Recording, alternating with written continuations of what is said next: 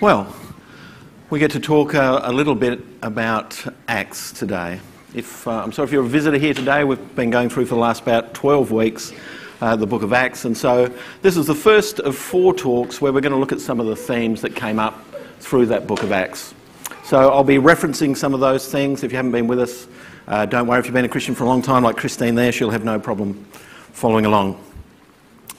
So the title I was given was Being Filled with the Holy Spirit. Now last year, about February, I spoke about receiving the Holy Spirit. Who remembers what I said in February 2020? Look, I couldn't remember what I'd said either. I had to listen to it because I wanted to make sure I didn't repeat myself, but that's good. We're talking about being filled with the Holy Spirit, but I wanted to broaden it out a little bit and just think about the theme of the Holy Spirit. One thing we know about the book of Acts is that it's not didactic. It's not a book that sets out a series of propositions, and so you can say, turn to chapter 8, that'll tell you everything you need about the Holy Spirit or about Jesus or about atonement. It's descriptive. And so there's a wide gamut there through those 30 years that are covered in the book of Acts where we see the Holy Spirit in action. And Jesus said that the Holy Spirit was like the wind. He says, you hear its sound, you cannot tell where it comes from or where it's going. So it is with everyone born of the Spirit. So we look through the book of Acts and we see the way that the Spirit of God is moving. Now that's important because if you were here for the first couple of weeks of our Acts series, Sean introduced it for us. And what he said was, the teaching team would like this book to act as a mirror. So in other words, we're not just looking through Acts to say, wow, that was fantastic, how things happened 2,000 years ago, but to look at a mirror in terms of what's the Holy Spirit doing in my life? What's it doing in our life? What's it doing in our community life here as a church? The word Holy Spirit, I looked in my NIV, it occurs 96 times in the New Testament. 42 of those are in Acts, nearly half of them. So you can tell that we can tell a great deal about the Holy Spirit from his activity as he dealt with people, as he dealt with groups. That's helpful, I think, because there are themes that kind of come through, and they probably come through in your life. Many of us here were born again. That's the Bible terminology for when we're born of the Spirit of God comes to dwell in us, and it changes us.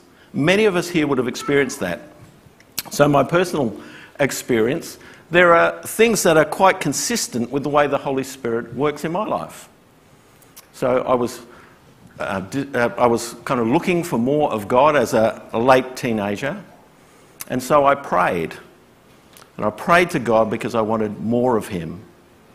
And then shortly after that, I had a great desire to read God's Word. That's consistent with the Holy Spirit, because the Holy Spirit is someone that wants to draw us to God's Word. And in reading God's Word, what I found was Jesus that was far beyond my expectations. You know that song, the Opening the Eyes of My Heart, I want to see him high and lifted up. That's what the Holy Spirit wants to do. And so you find, and most of you will have found, when that happened, when I was born again, suddenly I saw Jesus in another way, and he was high and lifted up. And then as a result of that, we see our own sin, and we're convicted of our own sin, which we repent of. That brings us to a place of obedience. And then in my life, shortly after that, I felt the Holy Spirit saying, now it's time to get with some people. Why is that? Because the Holy Spirit is interested in gathering a community to worship Christ and to disciple each other and to encourage one another and to be the kind of place that when people look at a group of God's people, they say, yeah, the Spirit is really active there, and it brings glory again to Jesus. So that's what happened. I came to a place, I was going to say a place like this, it was this place. I came to this church 25 years ago, and then the Holy Spirit gave me a ministry, an impulse to minister to others in whatever way. It might have been cleaning the church, it might have been speaking to people's lives, it might have been doing something up here, whatever it was, there's the impulse to serve. Why? Because the impulse of the Holy Spirit is to serve just as Jesus Christ served, to serve each other and to be unified as a group, to use the gifts that we've been given. So when we look at the book of Acts, you can see the same themes occurring over and over again. Open your Bible to Acts chapter 2. This is the very beginning where we see Jesus had said to his disciples, don't head back to Galilee. I want you to stay here in Jerusalem because not many days from this you're going to receive the Holy Spirit power. He said power is going to come from on high. And you know that no one is not changed by the Holy Spirit in their life. You were changed. These guys were changed. Remember what it was like in the last part of the Gospels when they were weak and fearful, hiding behind locked doors. Suddenly, in this first book of Acts, there's incredible boldness. And just a little while on, and a couple of chapters on, you might remember they looked at these people and there was something strange about that. They were bold. And then it says they began to recognise, these are outsiders, recognise, oh, they'd been with Jesus. There's something different about this people. So boldness came through. But then in Acts chapter 2, probably I'll miss over the bit where amazing things happen with tongues and things like that. But the section that I always come back to, and probably every pastor and every person that's interested in the church and the Holy Spirit comes to, is the last part of chapter 2. The effect of the Holy Spirit. Remember that people had come into Jerusalem from all over the place. And it says in verse 42, they devoted themselves to the apostles' teaching. Well, they didn't have a Bible. How else would they find out about Jesus? They had this insatiable desire to know about Jesus. And so they devoted themselves. It's a powerful word, isn't it? It's not that just they came by, they devoted themselves to the apostles' teaching and to the fellowship. What a word that is.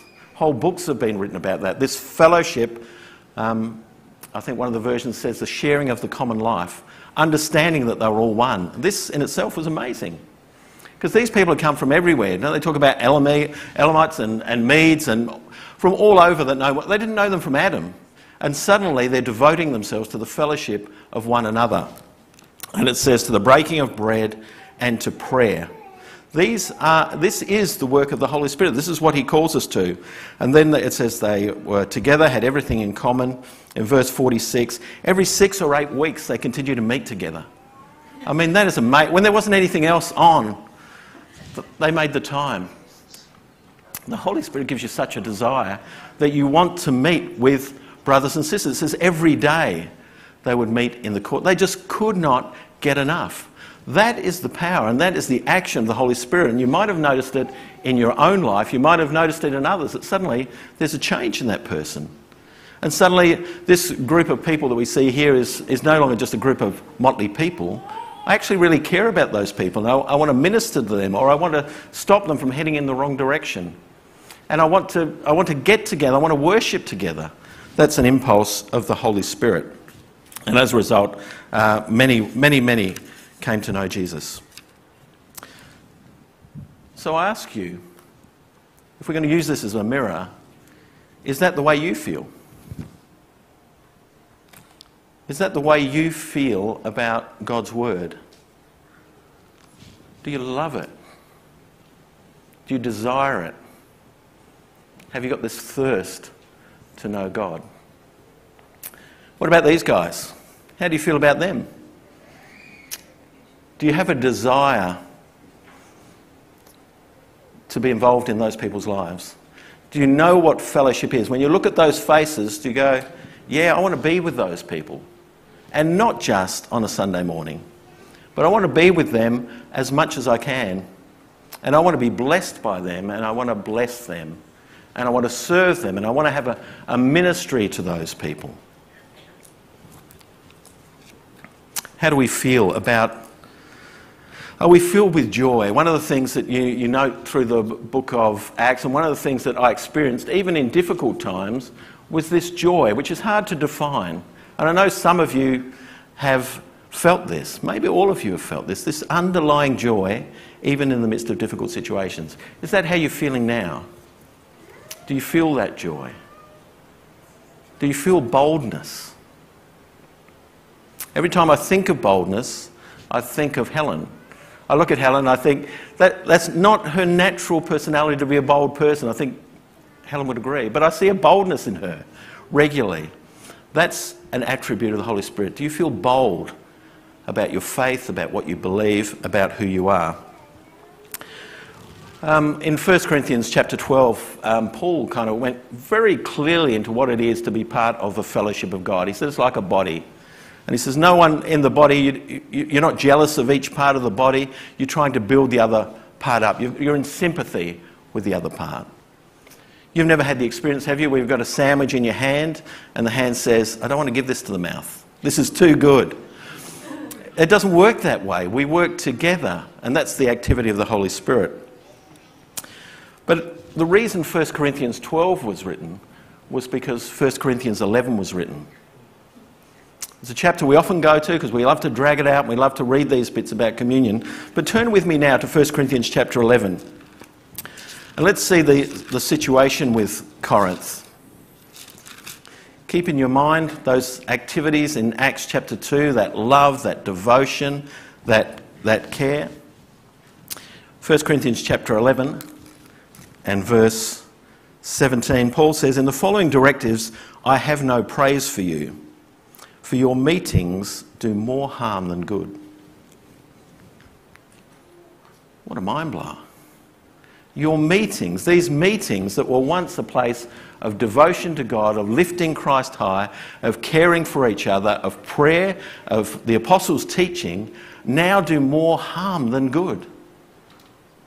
That's amazing. It is amazing. And their ailment is our ailment.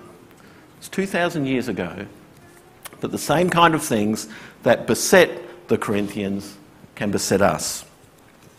So what's the reason for that? How could things change? How could things be so poor in comparison with those Acts 2 church? Well, one possibility would be that that church, even though they did the church things, weren't actually born again. That the Spirit hadn't actually come upon them, and so they were just living and going through the motions. Is that possible? It's possible for people to do that. Rod says it's possible. Have you seen that, Rod? Yeah. I was in a church that was like that. When you think about the place I came out of, it was a place where they did all the things that we do. They pray, they read the Bible, they spoke to others about God, they had fellowship, but they didn't even claim to have the Holy Spirit. So it can be done. And one of the things that is important for us to recognise and ask the question, if we're using that as a mirror, is, have I been born again? Is what I have inside a conviction, or is it that's just cultural? It's just I've always grown up in this place, and this is what we do, and we meet together, and we pray, and we read the Bible when we can, and so on. That's an important question to ask. Important question to ask for every person, not only young people, but also people who've been in the church for a long time. I don't think it was their problem, because in 1 Corinthians he says, all of you, when you were baptised into Christ. So I think they were people who had received the Spirit of God, had these impulses to love God and so on, but maybe it had been a little time in the past and things had depleted in their life. So what would you do? If you're a person that hasn't been born again, what's the answer to that? Well, I think the first answer, or if you're feeling that, you're not feeling joy, you're not feeling love for the Scriptures, you're not feeling love for Christ, you're not feeling that you want to serve, is to recognise that the problem is there. That's got to be the first sign. I don't know if Gary would agree with me, but I would assume that he would say that if there are no vital signs in a person, that's a reason for concern. So sometimes we've got to do some self-diagnosis. Is there evidence of life in my life? I mean spiritual life, not just going through the motions, but is there evidence of spiritual life? And then we would take it to God. We would take it to God in prayer and say, I'm not feeling it. Don't fake it till you make it. But if you're not feeling that, you need to pray and be honest with God and say, I'm not feeling it. I'm not feeling joy. I'm not feeling bold. I can't be bothered looking at the Bible. I go to church because I'm expected to, but I want something more. I want you. I want you more than anything else. And in prayer and confession doing that. Well, what more? Well, it's a bit more difficult, isn't it, if you have had that experience of God. But maybe it was a while ago. Maybe you did feel that. Maybe you did feel those things. But now it's 20 or 30 years on, and you've been there and done that. You've heard a million sermons. You've been to church 1,000 times, and it really is not doing it for you anymore. Well, what do you do? Well, it's a difficult one. I mean, what's the question? Does God only give the Holy Spirit once? Some people say that's the way it is. So it's like the Johnson & Johnson vaccine. That's the one, you just get it once. That's enough.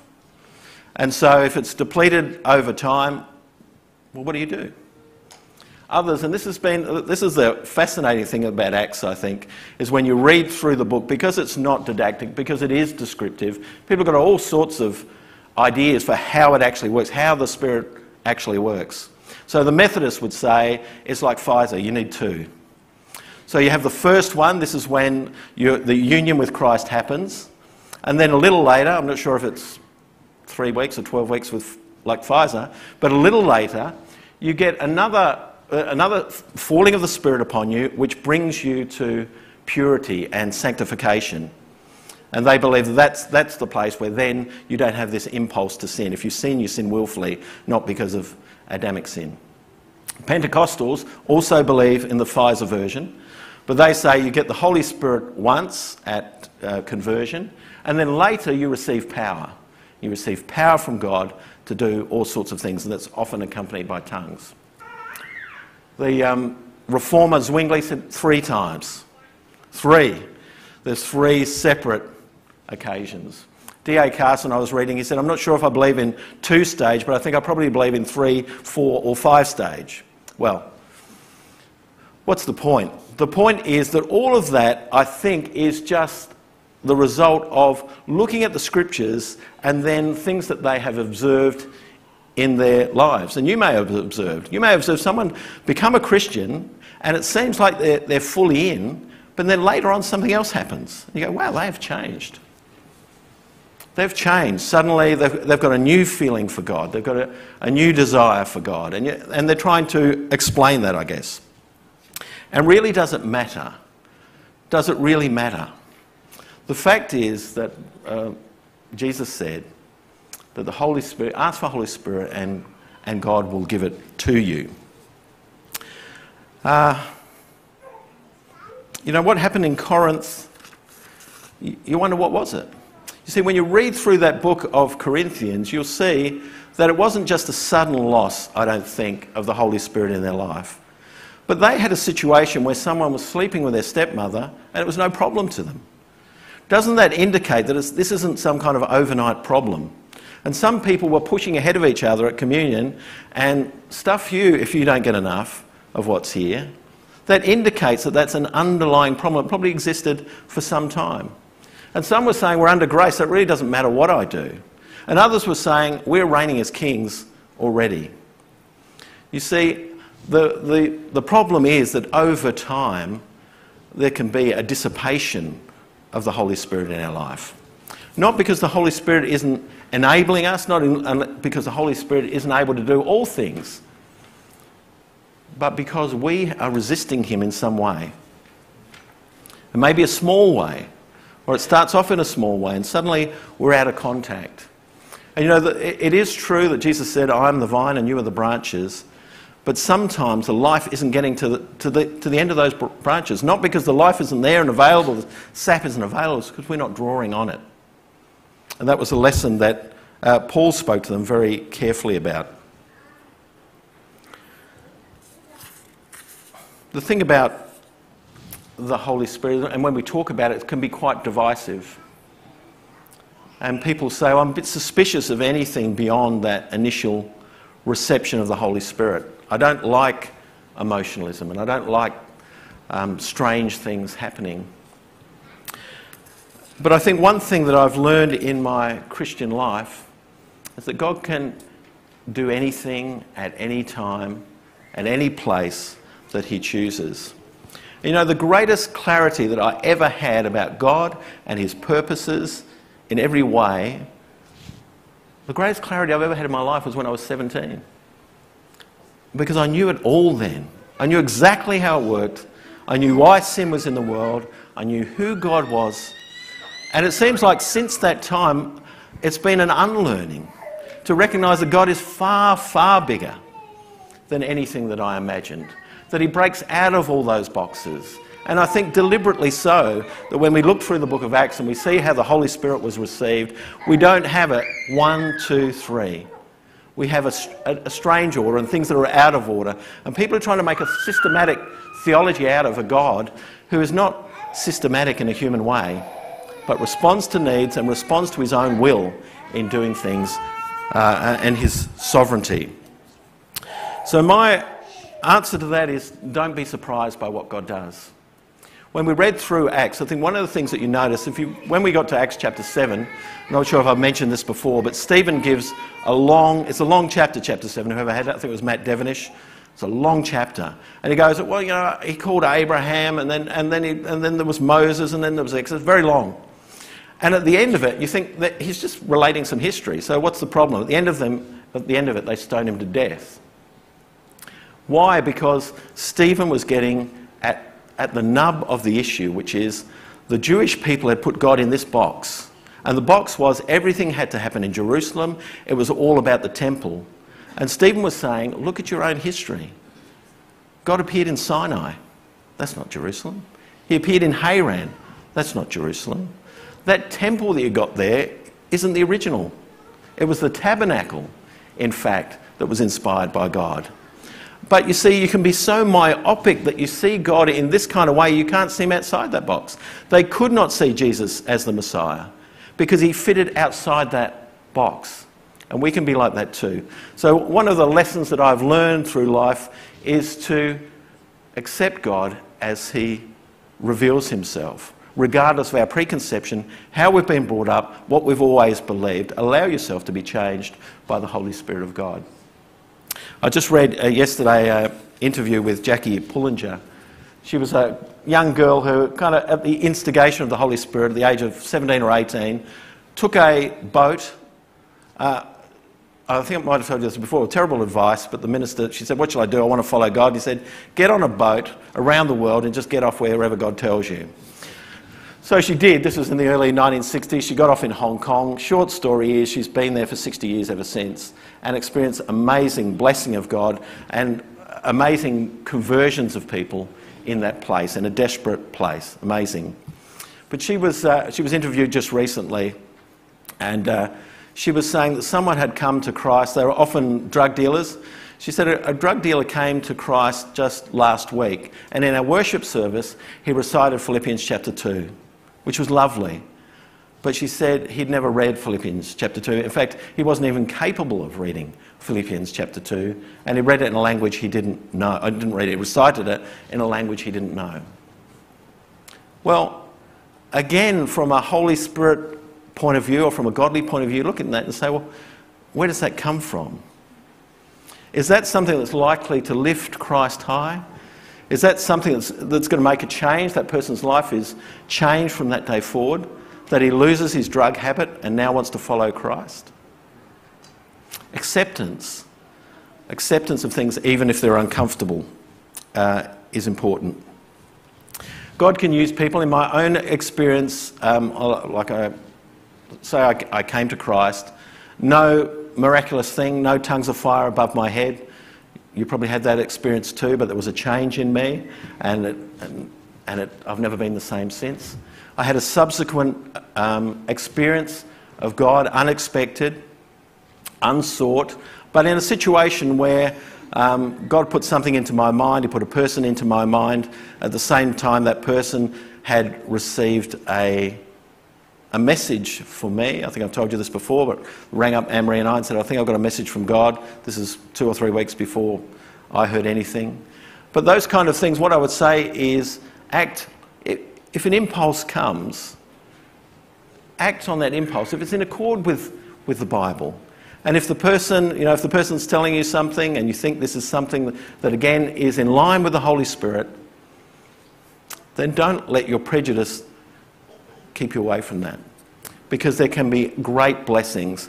In Acts chapter 4, you might know that the Holy Spirit, in the end of John, there's this time where Jesus got the disciples together and he has them in a room and he breathes on them and he says, receive the Holy Spirit. Remember that? Then in Acts chapter 2, much later, weeks later, there's a falling of the Holy Spirit upon these people. They're speaking in tongues, they're devoted to the fellowship and so on. Another experience of the Holy Spirit. In Acts chapter 4, they're in a room, there's persecution, they're looking for boldness. They pray for boldness. Lord, give us boldness. And it says the room was shaken and they were all filled with the Holy Spirit. God provides the Spirit as needed and as He designs, in accord with as He wills. It's His gift. And your gift may be different to someone else, and your experience might be different from someone else. And I don't think the experience matters, and we should never chase an experience. It's about those first things. Do you love God's Word? Are you excited about knowing more about God? Do you feel Christ is lifted high? Do you love the brothers and sisters? John says, we know we've passed from death to life. Why? When we've got this feeling of assurance? When we feel we can walk through brick walls? Nothing so miraculous like that, but if we love the brothers. We know we've passed from death to life if we love them. It is a sign of the Holy Spirit's work within us. And then, are we serving our brothers and sisters? Do we see a place of ministry? Do we see, I'm an arm, I'm a leg, I'm a toe, I'm supposed to fit in here somewhere? And seeking that. That is the question. That's the thing to seek God's will. And in terms of working out the will of God, I would say that prayer and Bible reading seem to be, again, historically, the graces, the means of grace by which God brings us into this place of closeness to Him and the power of the Holy Spirit. Prayer. Deep prayer, not cursory prayer, but deep prayer to God, speaking to Him and asking Him for more of Himself. Removing, and as He brings to you blockages in your life, not only major sins, get rid of those. You've got a major sin in your life, it's going to be very difficult for the Holy Spirit to do much with this major sin weighing you down. Get rid of those. But the minor ones too. That indifference to others, that care for material and carnal things rather than the things of the Spirit. That putting our will top of the list. Those things. Reading the Scripture, as Scripture speaks to us, it's inspired by the Holy Spirit. So I found, and you have found, I'm sure in your best days, that He speaks to you through His Word. Powerful, either encouragement or counsel or warning, whatever it is, or an understanding of His character and personality, drawing love from you as you see the kind of God He is. I'm going to get 4 testimonies read from people. I asked a couple that you'll know, Colin and Marg, whether they had any experience of the Holy Spirit, whether this had been a Pfizer or a Johnson & Johnson, so I got theirs. And then a couple of historical ones. So I'll ask Colin first to read Colin's and Helen to read Marg's.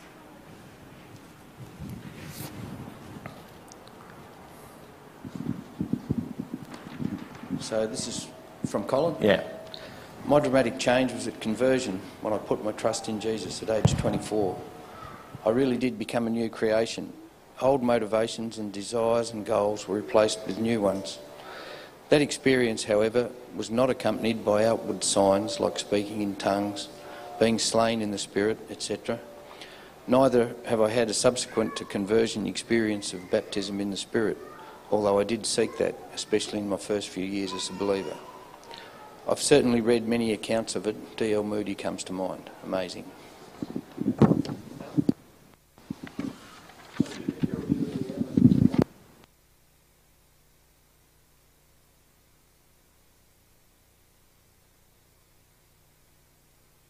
Time.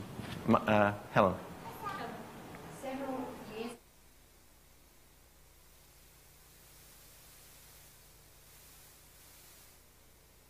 Short time and asked a couple who we trusted about their experience. They told us and then prayed for us, asking God to help us speak in tongues. Nothing happened at that time. However, later, one night when everyone else had gone to bed, I was sitting on the couch. I can't remember if I was praying, but anyway, it was like a wave upon wave of what I would describe as God's love swept over me. I also started speaking in a language that I didn't understand. I'm not sure what you call this, whether it's a baptism or filling of the Spirit, but it was very special. After that, I really wanted to pray much more than I had before, and also be more bold in praying, especially out loud.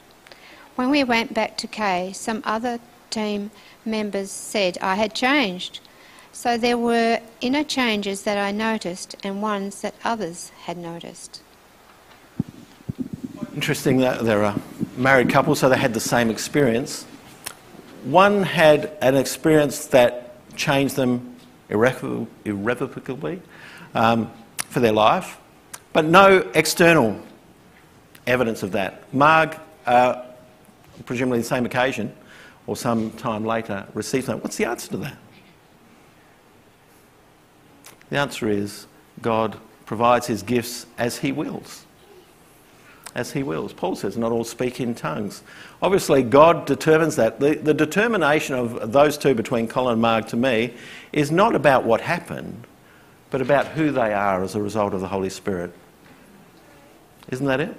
It's about who they are as the Holy Spirit has ministered into their lives. We should never chase an experience, but we should chase an intimacy with God, more than a superficial nodding relationship with God. We go, yeah, God, we see him in the morning from time to time, an intimate relationship with God, which will reveal itself in a changed heart, joy, boldness, and a ministry to others. Okay, the next one is a guy called Samuel Chadwick. He was a Methodist minister, had a desire from God from an early age, worked in I think it was a coal mine, 12 hours a day, but really wanted to be a preacher. So at the age of 15, I think, stayed up to 3 o'clock in the morning learning Greek and Hebrew and other things, ministered to a church, did okay, but never felt that he had the power. A bit frustrating because I don't know exactly what he said. He talks about around his experience, but doesn't exactly talk about exactly what happened. But yeah, if you'd like to read it for us, Laura. I owe everything to the gift of Pentecost. It came to me when I was not seeking it. I was about my Heavenly Father's business, seeking means whereby I could do the work to which he had called and sent me. And in my search I came across a prophet, heard a testimony, and set out to seek I knew not what. I knew that it was a bigger thing than I had ever known. It came along the line of duty in a crisis of obedience. When it came, I could not explain what had happened, but I was aware of things unspeakable and full of glory.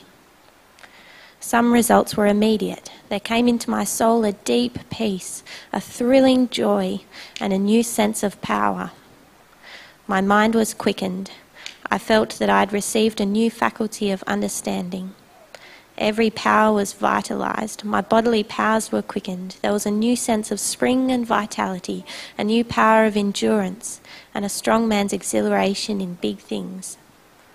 Things began to happen. What we had failed to do by strenuous endeavour came to pass without labour. It was as when the Lord Jesus stepped into the boat that with all their rowing had made no progress. Immediately the ship was at the land whither they went. It was gloriously wonderful. Destitute of the fire of God, nothing else counts. Possessing fire, nothing else matters.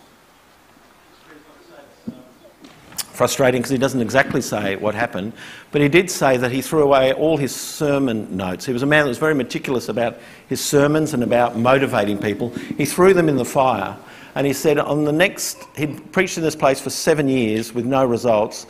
On the next Sunday he spoke and 7 people were converted. He said 1 for every year of his fallow years, if you like. But he puts it down to the fact that before he was relying upon himself, he wasn't connected in with the Holy Spirit. And he knew the difference between living the life, if you like, the Christian life, but actually having the fire of God within him.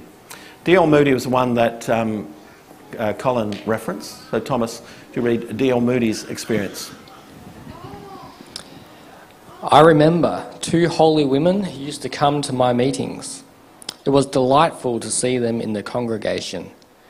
When I began to preach, I could tell by the expression on their faces that they were praying for me. At the close of the Sunday evening service, they would say to me, "We have been praying for you." I said, "Why don't you pray for the people?" They answered, "You need power."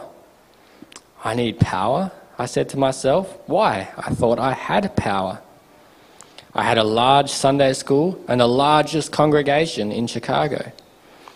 There were some conversions at the time. I was, in a sense, satisfied.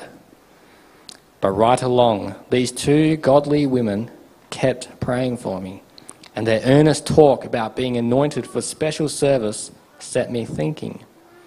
I asked them to come and talk with me, and we got down on our knees. They poured out their hearts that I might receive the anointing from the Holy Spirit, and there came a great hunger into my soul. I did not know what it was. I began to pray as I never did before. I really felt that I did not want to live if I could not have this power for service. The hunger increased. I was praying all the time that God would fill me with His Holy Spirit. Well, one day in the city of New York, oh, what a day! I cannot describe it. I seldom refer to it. It is almost too sacred an experience to name. Paul had an experience of which he never spoke of for 14 years. I can only say that God revealed Himself to me, and I had such an experience of His love that I asked Him to stay His hand. I went to preaching again. The sermons were not different.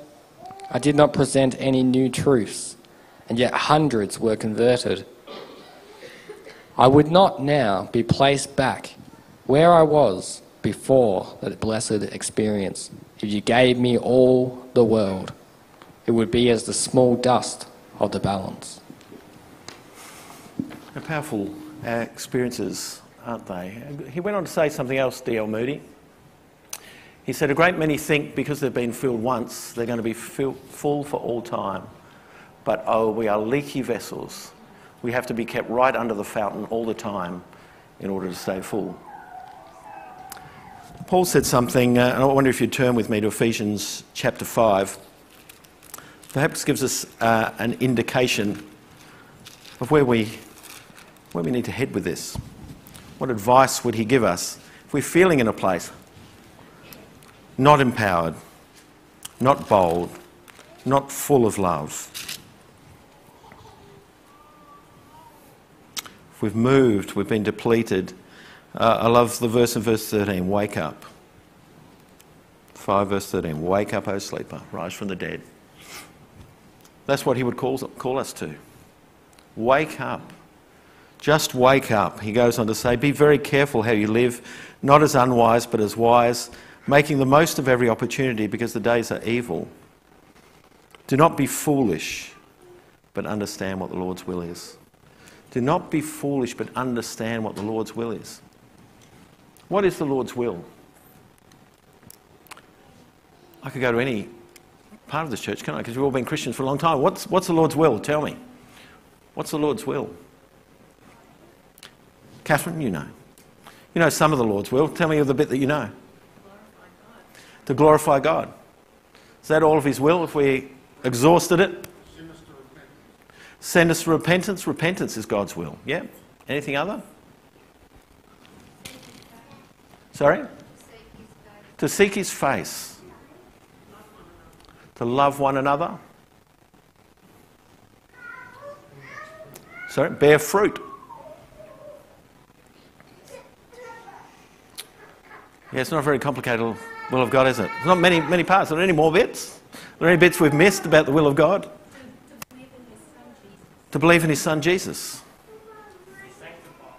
To be sanctified.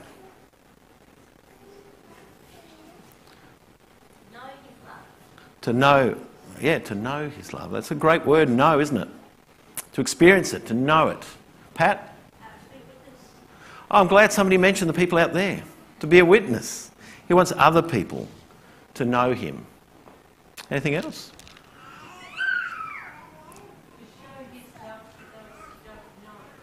Yes, to show His love to those who don't know. There are many facets of God's will, but I reckon there's enough there to be getting on with. Do you reckon? He says, know the will of God. And when he says to know the will of God, to know what the Lord's will is, to understand what the Lord's will is, do you really think he means to cognitively know, oh yeah, that's what God's about? It's to do it. It's to do God's will. And then he says, do not get drunk on wine, which leads to debauchery. Instead, be filled with the Spirit. Speak to one another. And you notice how that the filling with the Spirit exhibits itself in speaking to one another with psalms, hymns and spiritual songs. Again, not an individual experience, but this is something that fills us up so that we can fill others up. Spiritual songs. He says, sing and make music in your heart to the Lord, giving thanks to God the Father for everything in the name of the Lord Jesus Christ. Because the Holy Spirit wants to exalt Jesus Christ. He wants to give glory to the Father. That's what that's all about. One of the most fascinating verses, I think, in the New Testament, that be filled with the Holy Spirit. Because he doesn't say, fill yourself with the Holy Spirit, as if we have some resource where we can say, okay, get this Holy Spirit into me. Be filled. Be filled. In the parallel to that, in Colossians, you know, a very similar verse, it says, let the word of Christ dwell, what is the word here? Is it powerfully? Richly. That's the word I was looking for. Richly. Let the word of Christ dwell richly. Same kind of thing. What does it mean to dwell richly in this? It's the word of Christ, the power of God has some effect. In other words, that your life is not a life where you're not seeking the will of God. It's not a life where you're concerned with a whole load of other things. It's not a life where you don't give time to God and to his people and to his will, but it's dwelling richly. It's bringing rewards. It's getting more bounteous as time gets up, not depleted as it was in Corinth. Oops. And the other thing about that verse, which is really interesting, is that it is in the present tense. Just as the other one is about drinking. It's don't be drunk, it says. But actually what it says, don't be getting drunk. And be filled with the Spirit is be being filled with the Spirit. Continually filled with the Spirit. That's the idea. And it seems to me that when you're continually filled with the Spirit, this is when God works through us, and it works through us as a church, that God's will is being done. You see, if there's one person in our church that the word of Christ is dwelling richly in,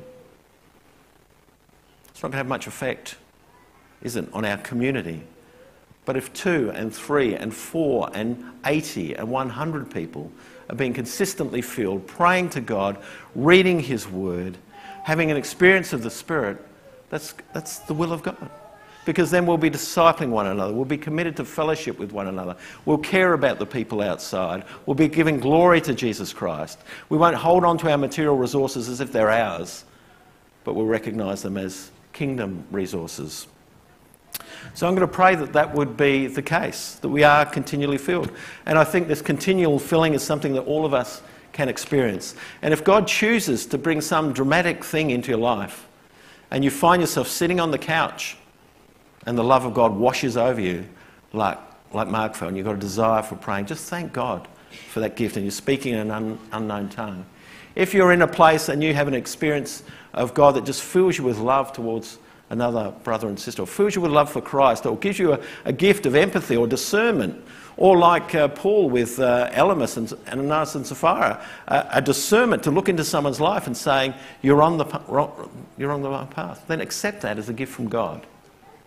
Can I pray? And I thought when I pray, it's appropriate.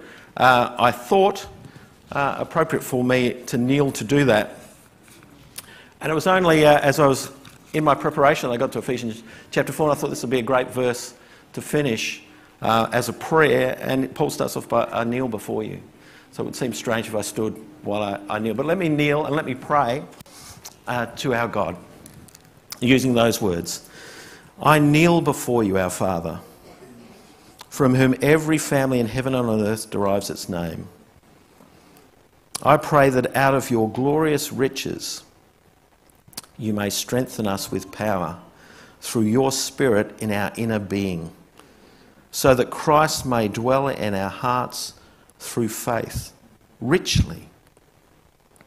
And I pray that we, being rooted and established in love, may have power together with all the Lord's holy people, to grasp how wide and long and high and deep is the love of Christ, and to know this love that surpasses knowledge, that we may be filled to the measure of all the fullness of God. Father, I pray these things for myself, for this church. I pray that you would give us an experience of your Spirit in our lives, powerfully changing us, changing our desires, filling us with love. I pray that if there are people in this place today who do feel that the Spirit has dissipated in their life, or they've never really experienced it, I pray, Father, that you would bring that into their lives. And I pray that those people would pray. And I pray that those people would bring people around them to pray, to have a glimpse of who you are. We give thanks to you, Father, for you are the Father of every good gift, that when we ask for bread, you don't give us a stone, that you ask us to keep on knocking and keep on seeking, and we will find. So I thank you for the glorious riches of Jesus Christ that we have experienced. I thank you for your glorious word, for your glorious Son, and all praise to the Father through the Son in Jesus' name. Amen.